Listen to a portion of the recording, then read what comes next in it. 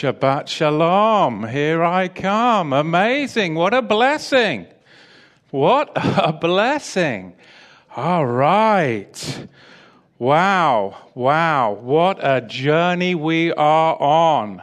What a journey we are on. I am just overwhelmed and truly blessed. Going to be back in the scrolls of Ezekiel this week. But we are not in scroll 2. Remember we started in scroll 2 just a few weeks ago? We're going to go back to scroll 1 and we're going to be in part 7.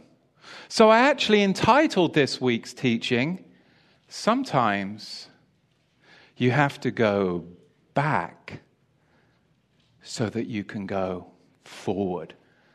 I think it's prophetic in light of current events. So sometimes we've got to go back in order to truly go forward and arrest the blessings of Yahweh. So we're going to be in scroll 1, part 7 today. Now remember, scroll 1 of Ezekiel began in what's called chapter 8, verse 1, and extends all the way through to chapter 19, verse 14. And it's talking about the prophet visiting the exiles of Israel by the river Chebar. And it talks about the prophet speaking about the present state of Israel, the temple abominations, how the wicked was slain, and then the glory of Yahweh would depart east. And the opportunity is that Israel could repent and be regathered. That Judah and Jerusalem are guilty of grievous sin. And the first scroll was dated in the 6th month, the 5th day, and the 6th year. But what an appropriate title today. We've got to go back to go forward.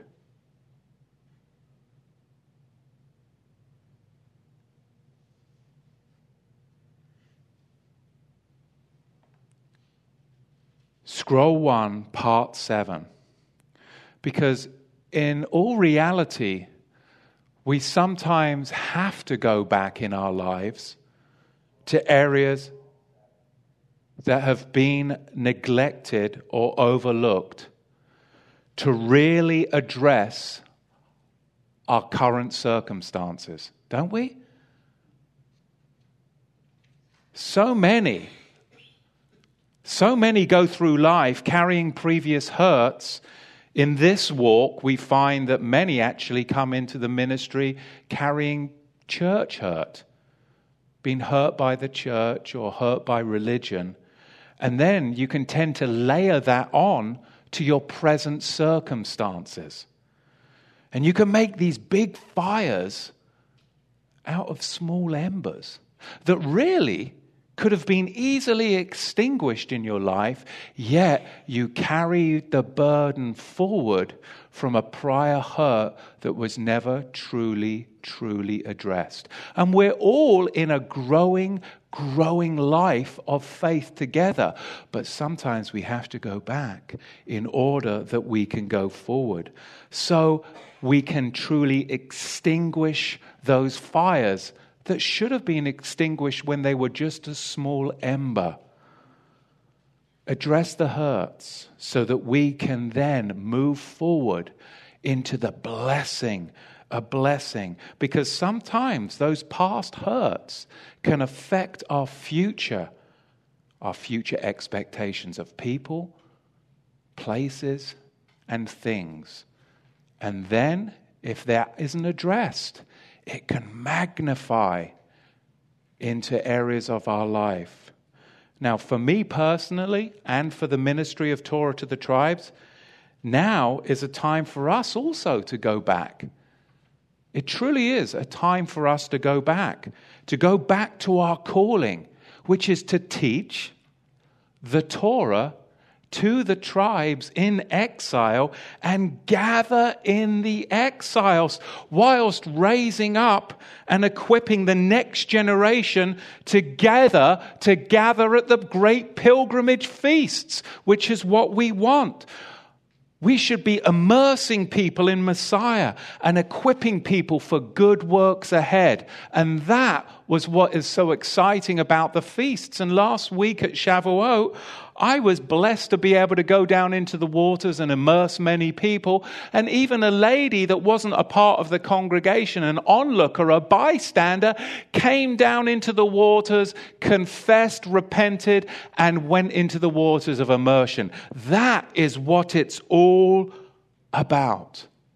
That's encouraging to me. And I can't thank you enough, those of you that have contacted me this week and encouraged me when I really needed the encouragement. Because quite honestly, it's been a desert. And those emails and telephone calls, they were a drink of water in a parched and weary desert. And I didn't expect it. I really didn't. So that's been a huge blessing. So I'm so thankful to those of you that have reached out to us, to me, my family, to this ministry in the past few weeks, the past few days specifically, and said, yes, we choose to stand with you and go forward with this ministry because we believe in the message. We believe that it is affecting thousands and thousands of people, and we want to be a part of this work for the blessing. For the blessing. And at Shavuot last week, I got to meet some of you, which was truly a blessing for me to meet new people and lead those people down into the waters of immersion. It changes lives. Don't we want to change lives? I know that I want to change lives. And when we can see that impact on people, that gives me hope and courage. So this is a super time in the scroll of Ezekiel. Let's turn to chapter 18, verse 10 of Ezekiel. We are now in the first scroll, but we are in the seventh part of this and the final part. This is Ezekiel chapter 18, verse 10. And we're going to talk today about our overcoming our past patterns and behaviors. Not only ours, but we need to overcome what we learned from our fathers, and some of us even the church fathers. It's about overcoming those past patterns and behaviors. And what better text than the scrolls of Ezekiel chapter 18, verse 10. It is written, "And if he begets a son that is a robber, a shedder of dam blood, or one that does any of these same kind of things, but he himself did not do any of these things, but has eaten upon the mountain or defiled his neighbor's wife." This is how the text begins. This is talking about, for instance, like wicked Manasseh, the son of Hezekiah. The violent son here is opposite than the righteous father. Think about it. You've got the violent son, totally opposite than his righteous father. What the father avoided, the son seeks out. And what the father sought out, the son avoids. And its present behavior seals his very destiny. Yahushua spoke to us about this in Matthew chapter 24, verse 8. And it's written, "All these are the beginning of sorrows. Then shall they deliver you up to be afflicted, and shall kill you, and shall be hated of all nations for my name's sake. And then shall many be offended, and shall betray one another, and shall hate one another. And many false prophets shall rise, and shall deceive many. And because iniquity shall abound, the love of many shall wax cold. But he that endureth until the end, the same shall be saved." So we see here again, what the Father sought out, the Son avoids. And what the Son avoided, the Father seeks out. It's about seeking out righteousness. Look at Ezekiel chapter 18, verse 12. He goes on to say, "He has oppressed the poor and needy, has plundered by violence, has not restored the pledge, and has lifted up his eyes to idols, has committed abomination, has lent on interest, and has taken increase, shall he then live? He shall not live. He has done all these abominations. He shall surely die. His blood shall be upon him. This is talking about King Amon, Manasseh's son, who was all of the above. He had no redeeming attributes whatsoever. He was given 2 years, then bam, what happened to him? He was killed in a palace coup. He won't really live in this life, and he certainly won't go on to the next. There's no reason that his life would be prolonged to see these successive generations. Judgment comes. Look at verse 14. Now see, if he begets a son that sees all of his father's sins that he has done and considers it and does not do anything like it, who has not eaten upon the mountains, neither has lifted up his eyes to the idols of the house of Israel, and has not defiled his neighbor's wife, neither has he oppressed anyone, has not withheld the pledge, neither has he plundered by violence, but has given his bread to the hungry, and has covered the naked with a garment, that has removed his hand from harming the poor, and has not received interest or nor increased, has executed my judgments, has had his walk in my ways, he shall not die for the iniquity of his father. He shall surely live. The case in point to this, of course, is Josiah, who saw the deeds of his father Amon, and what did he do? What did Josiah do? He saw the deeds of his father Amon, and he repented, and he became what? He became fully righteous.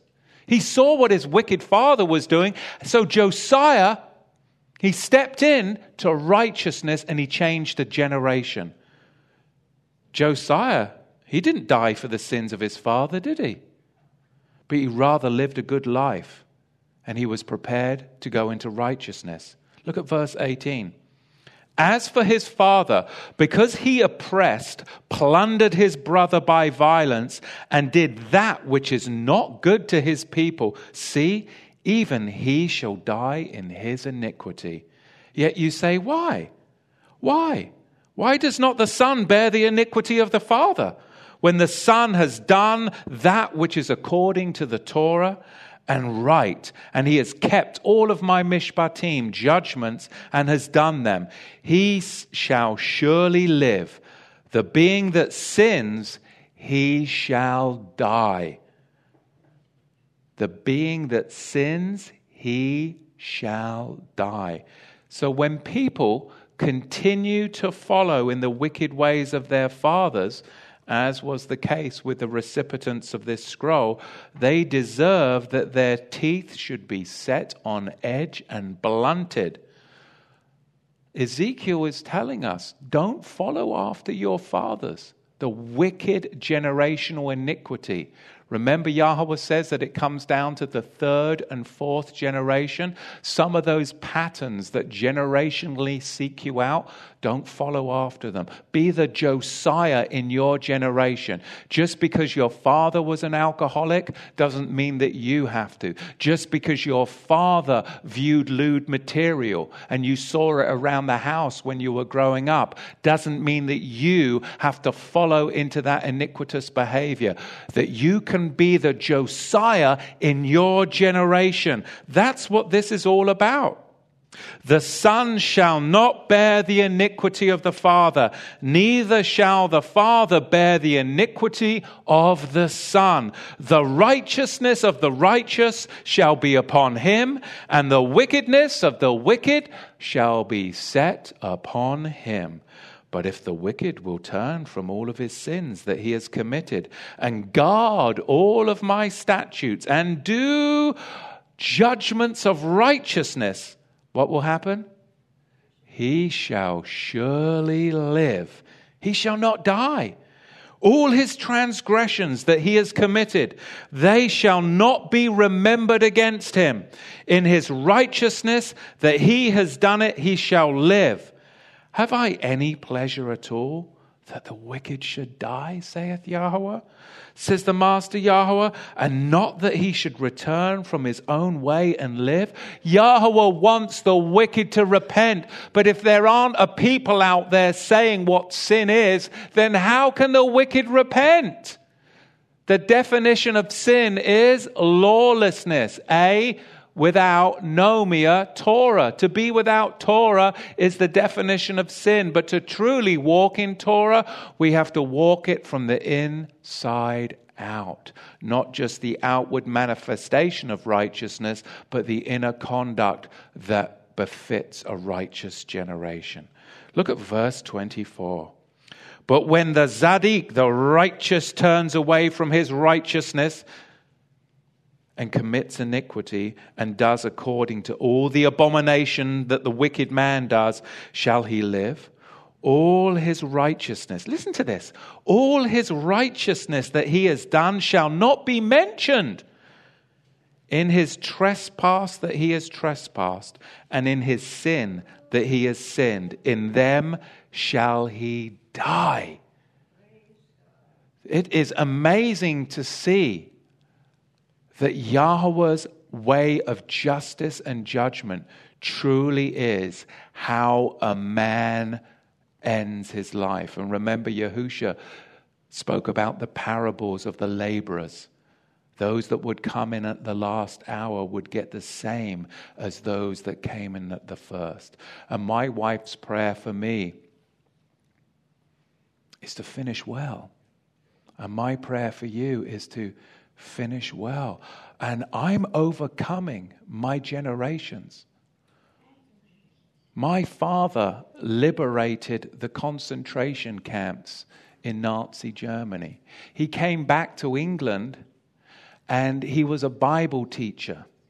And he taught the Bible, and he had a wife and 3 children, and he was a Bible teacher. That was my father. But then my father, he changed. My earthly father, he abandoned his wife, abandoned his children, ran off with a woman 30 years younger than him, denied the faith, became a Mason to the highest degrees in the occult, and then he died.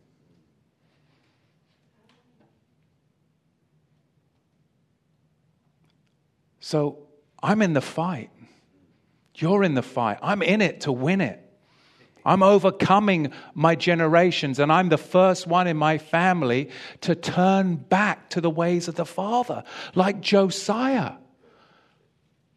It's a testimony for us all, but it's not just my present circumstances or the work that I've done in the past 20-odd years in the ministry for the Father. It's how I continue and how you continue, because ultimately it's how we finish.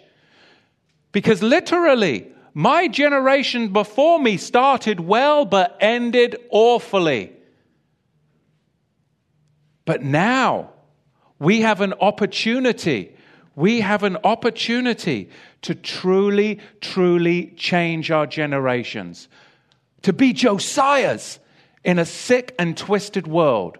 And that's what I hope for all of us. And that is what Ezekiel is speaking to those exiles in Babylonia by the river Chebar. Yes, your fathers were involved in the worship of Tammuz, but you have the opportunity to repent and change everything instantaneously and to be a Josiah.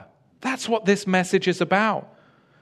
What did Yahusha say to us? Yahusha saith unto them, my meat is to do the will of him that sent me and to finish his work. That's my goal. I will finish the good work, the Father says, that I have started within you. And I know he's going to finish the good work in me and you if we stay the course. We have to stay the course. No matter what comes at us, we stay the course. And that's the difference between the separating of the wheat and the chaff. That's the difference. We stay strong in spite of what comes against us. Because I will not finish the way my earthly father finished. I refuse that. I will be faithful unto the end. Because I'm the first one in a generation that has repented and turned. And now I have a multitude of generations in front of me. And that is amazing. What a hope, what a blessing that we see right here. Yahushua said, my meat is to do the will of him who sent me and to finish his work, insomuch that we desired Titus that he had begun, so he would also finish in the same grace also, to finish well. Because we all want to hear what? Well done, my good and faithful servant. Well done, my good and faithful servant, which brings me to a biblical maxim. Pure repentance uproots the sins of your past as if they'd never been committed. Pure repentance uproots the sins of your past as if they had never been committed. Conversely, total rejection of past good works and faith utterly uproots them and lays your roots bare to the axe of judgment. I got to witness that with my earthly father. All his previous good works were utterly uprooted, and at the end of his life as a little boy, I got to see the axe of judgment. So when I teach before you, I'm teaching from my life experiences and layering it through the scripture because our faith is alive and ever present with us. To encourage you, to give you the hope that I'm just not up here and it's all easy dreamy. No, we're in a fight, a battle of the faith, but we must endure to finish well. We must endure to finish well. I want to sidetrack a little bit now. It does appear that the text will allow me to do that because there have been some people that have contacted me with some very concerning stories, very concerning accounts of teachings that have been going around about how Yahushua can't really die for you because he was just a man, and the Bible says that, no man can redeem his brother. And then people get misguided and they end up denying that Yahushua is the Messiah, and then they walk right into Judaism, which is an apostate religion. So I want to address that because our text really, I think, will bring us back into the fullness of understanding. So my question to you is this: can Yahushua die for mankind and take away their sins? Well, Judaism would say, well, no. And that's where many, in their pursuit of Torah and intellectualism, it can lead them to be deceived and go into everything Jewish. Can Yahushua die for mankind and take away their sins? Because the scriptures say no man can die for another man. So some of these that are following into Judaism will entice a brother and say, well, see, no man can die for another man. So Yahushua, he couldn't have died for your sins. Well, it sounds good on the surface to those that haven't the discernment. Surely this invalidates Yahushua's whole sacrifice. Not to me, but to somebody undiscerning and weaker in the faith. Or maybe somebody who is being tantalized and titillated by everything Jewish, it could appeal to them. But these verses are often quoted in tandem with Psalm 49, verse 7, to claim that one man cannot die for another man. And therefore, the entire messianic concept of vicarious or substitutionary atonement is invalid, right? It's unscriptural, they say. A man is responsible for his own sins and another cannot assist him vicariously. And they'll quote Psalm 49, verse 7. A brother does not redeem Shall a man redeem? He shall not give to Elohim a ransom for himself. They'll say, see, Yahusha can't die for another man. He couldn't die for another brother. And then they'll quote Deuteronomy chapter 24, verse 16. The fathers shall not be put to death for the children, neither shall the children be put to death for the fathers. Every man shall be put to death for his own sin. And they'll say, see, Yahusha can't die for another man. And this is Judaism's position on vicarious atonement. And it can be tempting to those who are being led into Judaism, which I've encountered many over the years coming out of the Hebrew roots and Messianic movement. And it sounds reasonable on the surface, Mr. Anti-Missionary. But in reality, since no man can die for another man, it does say that in Scripture, or no brother can die for the sins of a brother, then that actually nullifies the false claim that Yahusha was not Yahweh in the flesh. Because the Jews will say, well, it's impossible that Yahusha was Yahweh in the flesh. Well, the Bible says that no mere man can die for another man. Yet we know vicarious atonement did come through Yahusha. So you have really validated that Yahusha was not just a mere man. He is, in fact, Yahweh in the flesh. You've actually proven my point. Do you see how this can take flow? Because if he was not Yahweh manifest in the flesh, but just a mere Jewish brother, he couldn't redeem anyone else, right? All these scripture verses actually prove, Psalm 49 verse 7, Deuteronomy chapter 24 verse 16, all these scripture verses actually prove is that Yahusha was no mere man, but Yahweh come manifested in the flesh, which is my point exactly. Bear with me, because this is very important, because there are teachers right now and people contacting this ministry concerned about Psalm 49 verse 7 and Deuteronomy 24 verse 16. And my audience, most of you have said, well, I know that Yahusha is the Messiah and that he died for my sins, but if we can turn one sheep back from the edge, will you bear with me? Because there's one sheep right out there right now that needed to hear this message. In fact, I think there was more. And if we as a ministry can turn one back, then that's a good work, isn't it? That's a good work. So bear with me, because there are many that have contacted me, many about this. Deuteronomy chapter 24 verse 16 and Ezekiel, our text, chapter 18 verse 4, only talk of personal responsibility as part of the three-step process of forgiveness. How many steps are there in forgiveness, in the process of forgiveness? 3 steps in the process of forgiveness. Now, this doesn't negate the Messiah who is divine, dying for both a sinful human father and a sinful human son, after each takes personal responsibility. That's the key. I had to take personal responsibility for my sins. You have to take personal responsibility for your sins for us to truly embark on this amazing journey with the Messiah. Yahweh does not reject vicarious atonement. He does not reject vicarious atonement.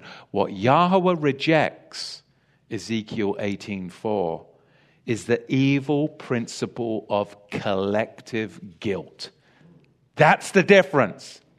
Yahweh does not reject vicarious atonement. He rejects the evil pagan principle of collective guilt that was associated with the wrath of a demonic foreign god against their followers. Because back in the ancient times, if a follower supposedly upset the false deity, then the false deity would take vengeance on all others who approached either him or her. Yahweh is saying, he's not like that. He's not like that whatsoever. And he will not use collective guilt judgment so that he can judge rightly.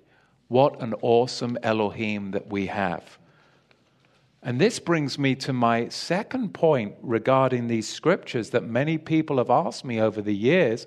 Well, if Yahusha can die for the sins and he's Yahweh in the flesh, but is he human? Is he half human? Is he like a God-man? I mean, what brings me to the question of the composition of Messiah. What is the composition of Messiah? So let's touch on that, because again, people can get led astray by these pagan concepts of a half-human, half-God man. Well, he's 100% God and 100% man. Who's heard of that?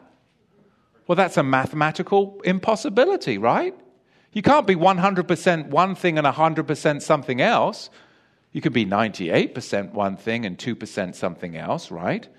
But you can't be 100% God and 100% man. And if he's 50% God and 50% man, then he would be a what? A hybrid, which would violate the laws of Kilayim, which are the laws of mixing. You shall not plow your field with two diverse species.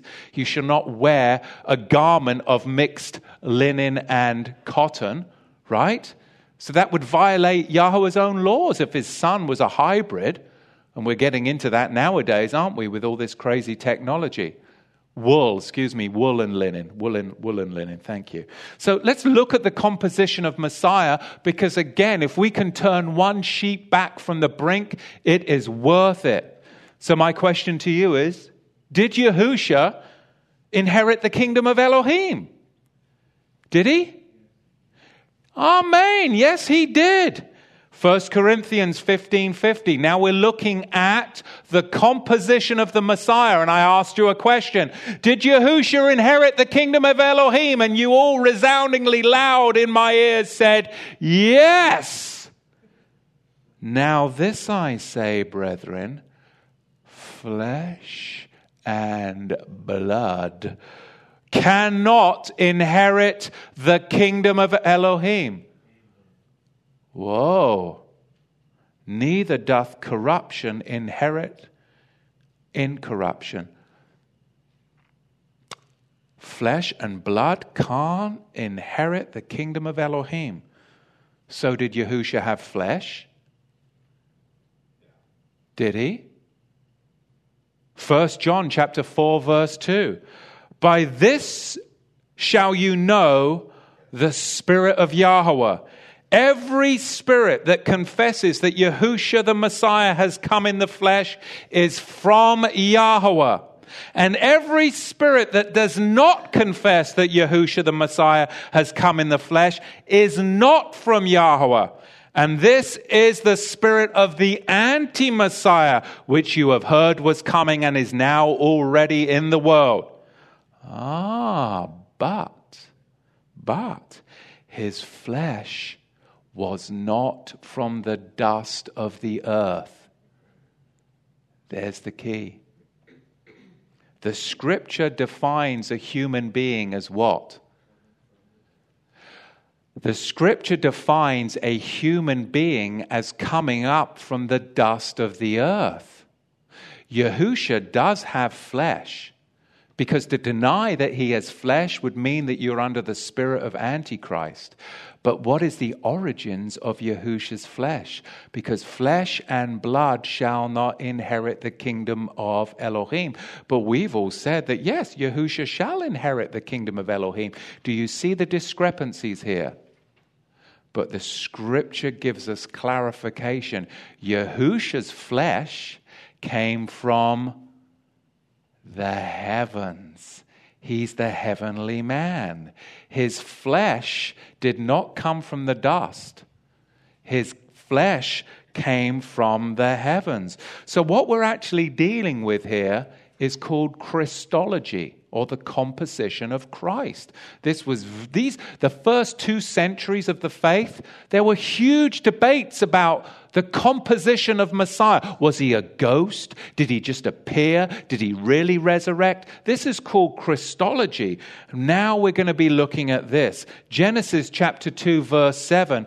And Yahweh Elohim formed man, humanity, of the dust of the ground, and he breathed into his nostrils the breath of life, and man became a living soul. Chai nefesh. But what about John chapter 6, verse 48?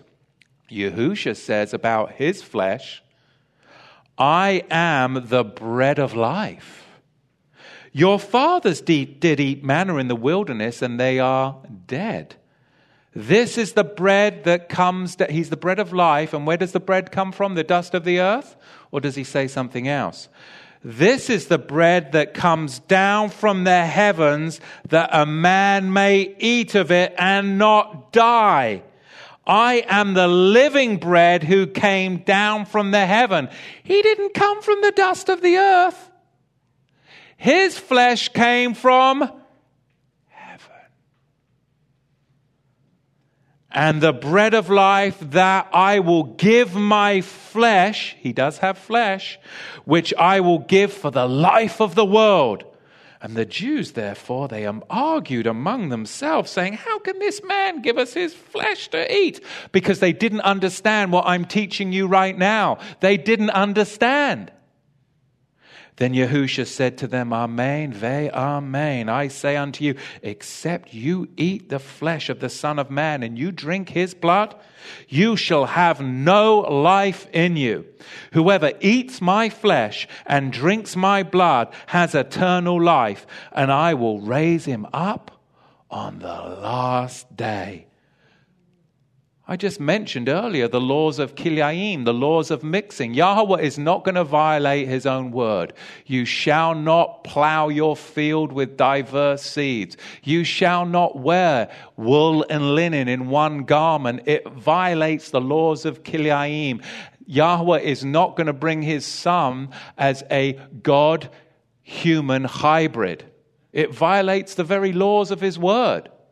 So what do we have here?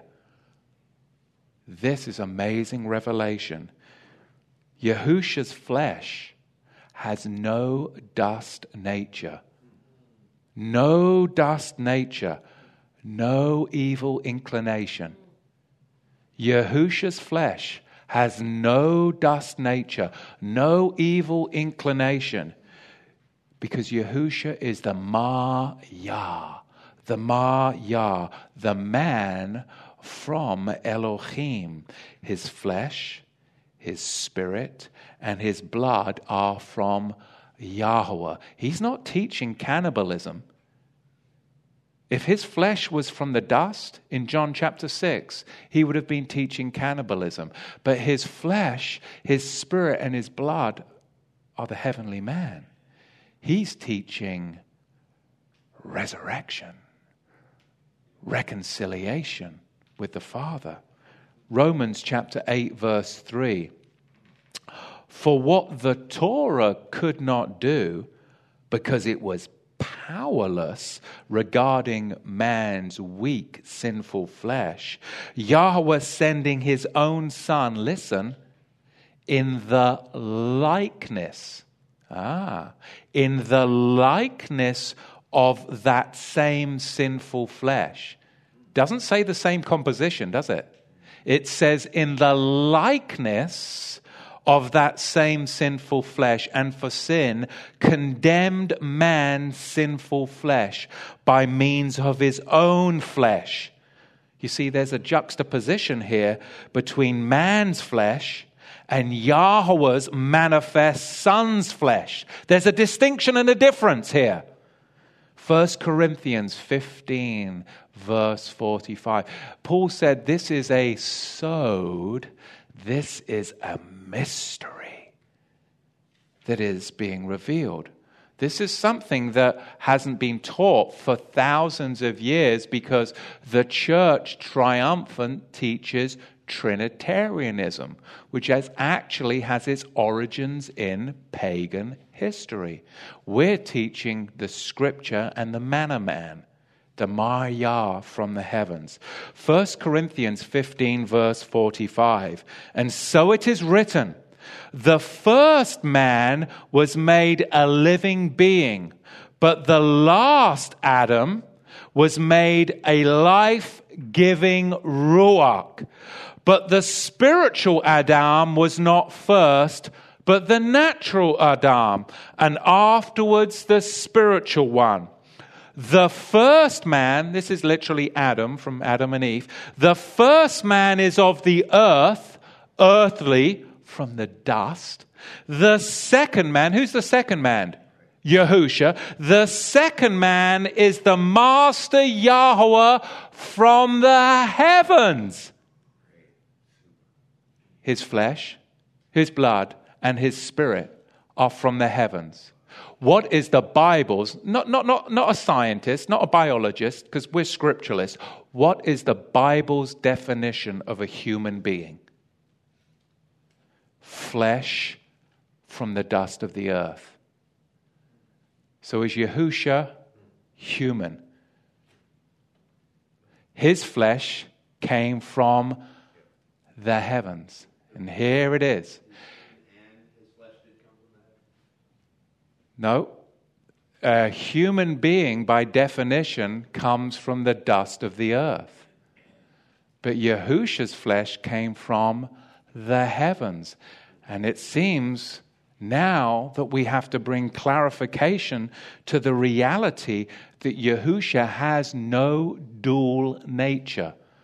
No dual nature. Not what we were taught in the church. There's this dual nature, God and man. No. There's more revelation to come. 1 Corinthians 15 verse 48. And is the earthy, so also are those that are earthy. And as is the heavenly, so also are those that are heavenly. And as we have borne the image of the earthy one, we shall also bear the image of the heavenly one. Now this I say, my Israelite brothers, that flesh and blood cannot inherit the kingdom of Yahweh.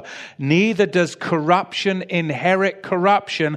Behold, I show you a sewed mystery. Some of you look so perplexed right now because this is the sewed mystery that Paul is trying to communicate. And now I will try and bring that into clarity for us, because this can prevent a sheep from going off the edge and denying the Messiah and going into Judaism. So it's an important message. Yahusha has no dual nature, because Yahweh does not abide human sacrifice, does he? He does not abide human sacrifice. Philippians chapter 2 verse 7 says that Yahusha came in the likeness of man. In the likeness of man. Colossians chapter 1 verse 15. Yahusha is the image of the invisible Elohim, the firstborn of all creation. Colossians chapter 2 verse 9. He dwells fullness as deity in bodily form. Fullness of deity in bodily form. Philippians 3 verse 21, our lowly body, which is from the dust, shall be transformed into his glorious body. There's a juxtaposition there. His body is glorious because it was from the heavens. Our body is lowly because it is from the dust. Our hope is that our bodies will be transformed from a lowly body into a heavenly glorious body of the Master Yah's origin. 2 Corinthians chapter 5 verse 2, we're to desire to be clothed in our habitation from on heaven, which is a body made in heaven at the resurrection. Matthew chapter 16 verse 12, from heaven. Where are you from, Yahusha? From heaven. And he says, flesh and blood did not reveal this to you. You see? What about in Psalm 16 verse 10? What happened to Lazarus? How long was Lazarus in the grave? 4 days.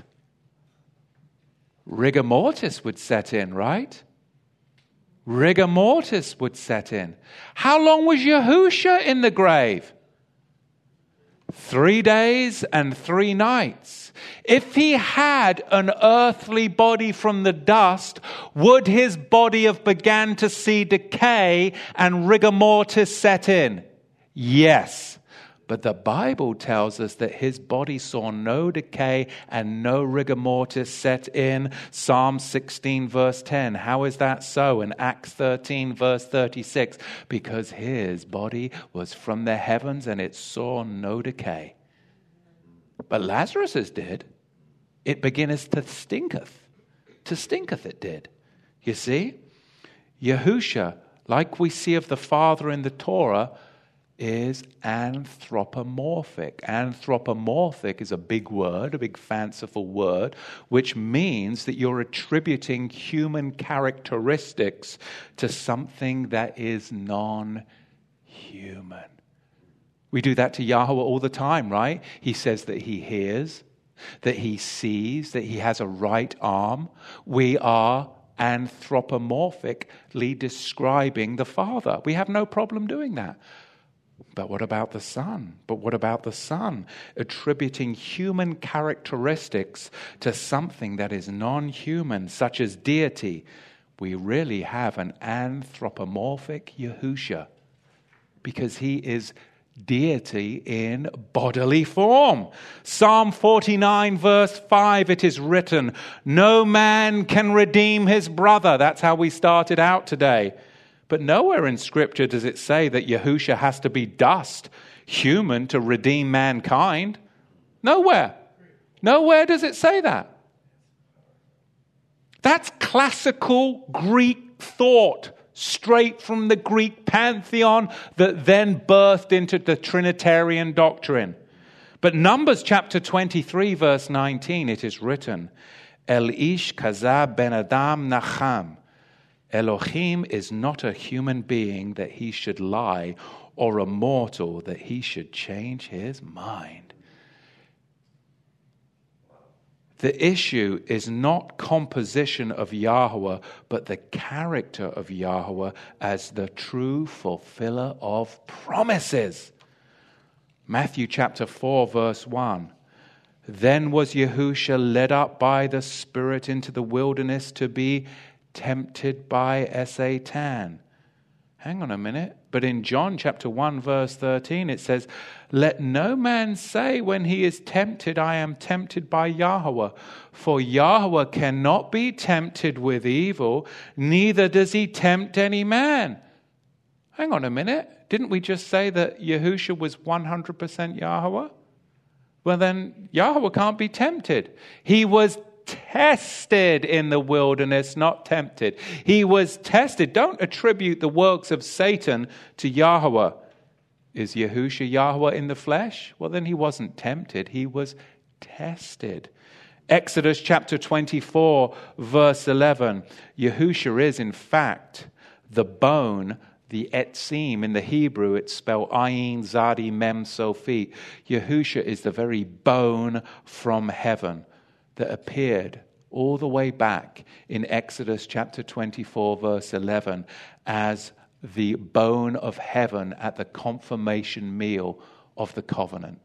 This is amazing. In Proverbs chapter 8, verse 23, Yahusha, we see, was not established in human flesh. He was established from everlasting before there was even dust on the earth. From everlasting. Yahusha, here's the reality. Yahusha is 100% Yahweh, 0% man, cloaked in humanity, yet not from humanity's origins, the dust.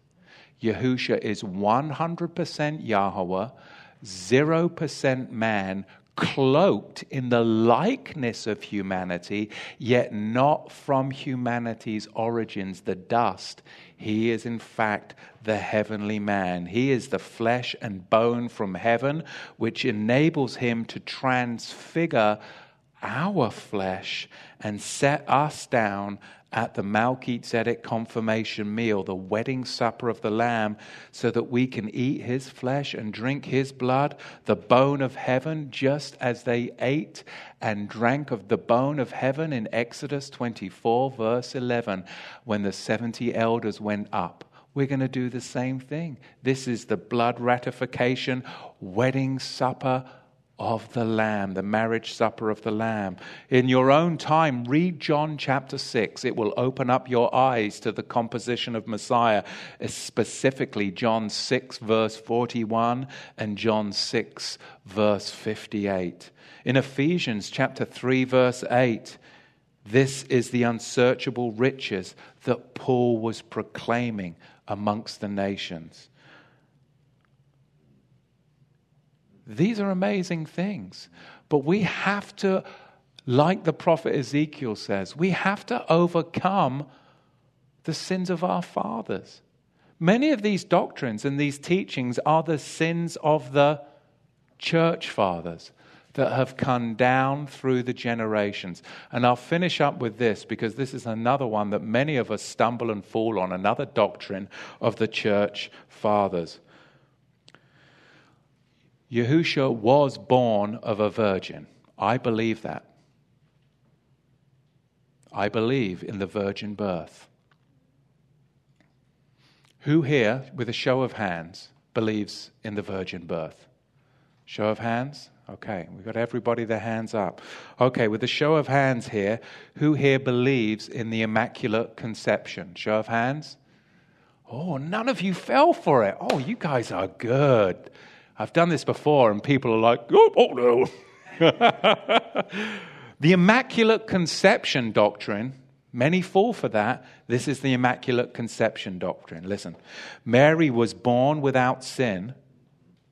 Her mother was Saint Anne. Mary's flesh was without sin. Therefore, Christ is fully human from Mary, who remained an eternal virgin. What a bunch of twaddle. Right? That is Catholic twaddle at its best, right? But that's the Immaculate Conception. We don't believe that. But here's a medical fact for you. Very interesting. You mothers will know this. The blood to the baby in the womb doesn't come from the mother. The blood from the baby in the womb doesn't come from the mother. Therefore, where did Yahushua's blood come from? It didn't come from Mary, did it? No. Joseph was not his paternal father. It didn't come from Joseph, did it? So Yahushua, his blood didn't come from the dust, did it? His flesh didn't come from the dust. His flesh came from the heavens, and his blood, which didn't come from the mother, came from the Heavenly Father. This is amazing stuff, isn't it? Flesh and blood will not inherit the kingdom of Elohim. But Yahushua inherited the kingdom of Elohim because his flesh and his blood came from the Father in heavens of lights above. Amazing revelation. We need to exchange these earthly, fleshly garments with the Master's heavenly garments, but it will only happen after the resurrection. That's our hope, and that is our promise to those of us that are in Messiah. We await on the Messiah, who's always been clothed with Yahweh's bone and flesh from the heaven. Exodus 24 verse 11. The Son of Man. Remember the first reference to the Son of Man? Daniel was the first one to reference the Son of Man, meaning deity. The Son of Man, deity, was placed in the womb of Miriam, the surrogate mother. He had the features or the likeness of humanity, yet not from humanity's origins, the dust. There is no dual nature. There is no tri-natured God-man. Jews know this from the Torah, and then they spin it, regurgitate it, and lead many of you astray.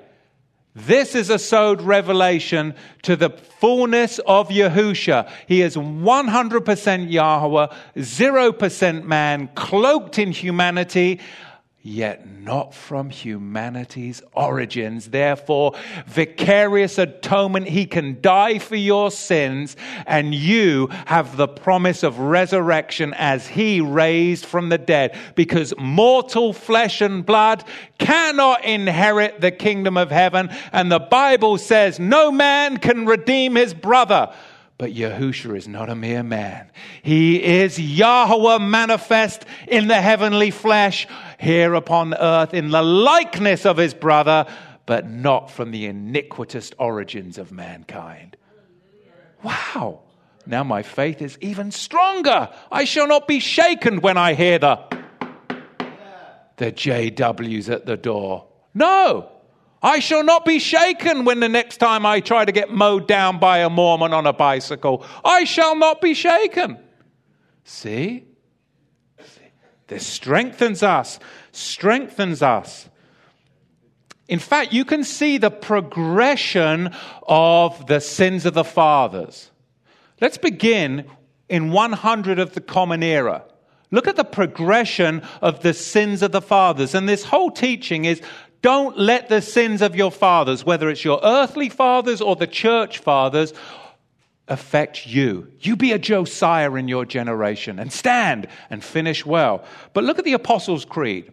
In 100 of the Common Era, so it's not that far after Yahusha died, went into the grave and rose again. But in the Apostles' Creed, there is no dual nature. No dual nature had crept into the Apostles' Creed. No God-man doctrine had creeped in at this point, because it was only 100 years after, 100 of the Common Era. But by the time the Nicene Creed came along in 325 of the Common Era, we see some of that dual nature leaven had set in, started to leaven the lump. And it said that he was made man. Didn't say that in the Apostles' Creed, but by the Nicene Creed, they snuck in that he was made man. And then, by the time you get to the 500 of the Common Era, and you get to the Athanassian Creed, you have dual nature leaven had fully leavened the whole lump. And it goes on to say that he was made in the substance of his mother. So there's a progression of the sins of the father that creep in the traditions of the fathers. But we must be the Josiahs within our generation. Let me finish up now, back in our text, Exodus chapter 19, verse 1. So I digressed. I went down a rabbi trail, but the purpose of that is because if there is one sheep out there that could hear that message and be turned back from the precipice, that maybe you were tempted to go into Judaism and deny the Messiah. Maybe you were tempted to listen to no man can redeem his brother. Now you understand the composition of Messiah. And the composition of Messiah is the hope of the resurrection. That he can transfigure us just as he transfigured himself. Because our hope is to be with the bone from heaven. Moreover, Ezekiel 19:1, take up lamentation for the leaders of Israel and say, what a lioness was your mother. She lay down among lions. She nourished her cubs among young lions. So after prophesying about the downfall of Zedekiah, Ezekiel here begins his lamentation. And he laments the tragedy about the sons of Josiah that come into view here. Oh, those wicked sons of Josiah. You see, the Davidic dynasty under David and Solomon was likened unto what? A powerful lion. A grapevine Yahweh planted in Israel. And that Davidic dynasty, it what? flourished. But then it withered, and it has now been destroyed. The sons lost their grandeur, the grandeur of their mother. Jerusalem, of course, the mother, now has a inglorious state. What happened to her glorious state? They went into iniquity. And she brought up one of her cubs, and it became a young lion, and it learned to catch the prey, and it devoured men. This, of course, is speaking of Jehoazaz, the son of Josiah. He stole from the people, and he had no aversion to killing his fellow Jews. He was just like a brute beast, and he got a taste for that blood, just like an animal would, and he got a taste for the treachery that would come with it. The nations also heard of him, verse 4. He was taken in their pit, and they brought him with chains to the land of Mitzrayim, Egypt. What happened? Well, he got overconfident. He got overconfident of his power, and he foolishly invaded Egypt, only to be taken prisoner, and he died there. Verse 5. Now when she saw that she had waited and her hope was lost, then she took another of her cubs and made him a young lion. And he went up and down among the lions. He became a young lion and learned to catch the prey, and he devoured men. You see, Jerusalem took the other sons of Josiah and hoped they could regain the glory of their father whilst working iniquity instead of righteousness. It could never happen that way. Verse 7 and 8 speaks of Jehoiakim. You can correspond and look at that in Jeremiah 22, verse 17. And then verse 9 goes into Jehoiachin and Zedekiah and their downfall. And this is progressive destruction. Josiah was righteous, but the sons, they won't follow in the righteous path of the father. And then finally, Jehoiachin's mother, who accompanied him into Babylon, chains, exile, and slavery.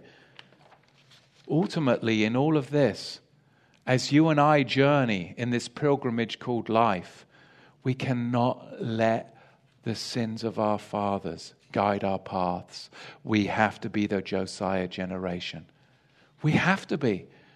Overcome that which would try and hinder you. Don't look to the left or look to the right. Follow Yahusha all the way into resurrection and glory. And express love to others and feel the Father's love in your life. Because ultimately the Father's love can turn us all back. It's so heavy, the Father's love right now. I feel the Father's love so heavy in my life right now as I go through testings and as I prepare for this next season of blessing. I feel His love accompanying me as we drove here today. We are just feeling the Father's love, that He is with us. Let's not fall into the darkness of the sons of Josiah. Don't fall into a corrupted state, into a corrupted thought life. Brethren, now is the time to embrace the Father's love.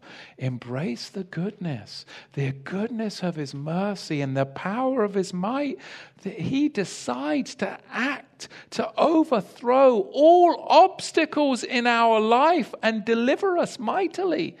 He does that. What an awesome Elohim of hope and of encouragement in this generation. But sometimes we have to go back so that we can go forward. Go back to those areas of hurt and get them healed so that you can go forward and do mighty things.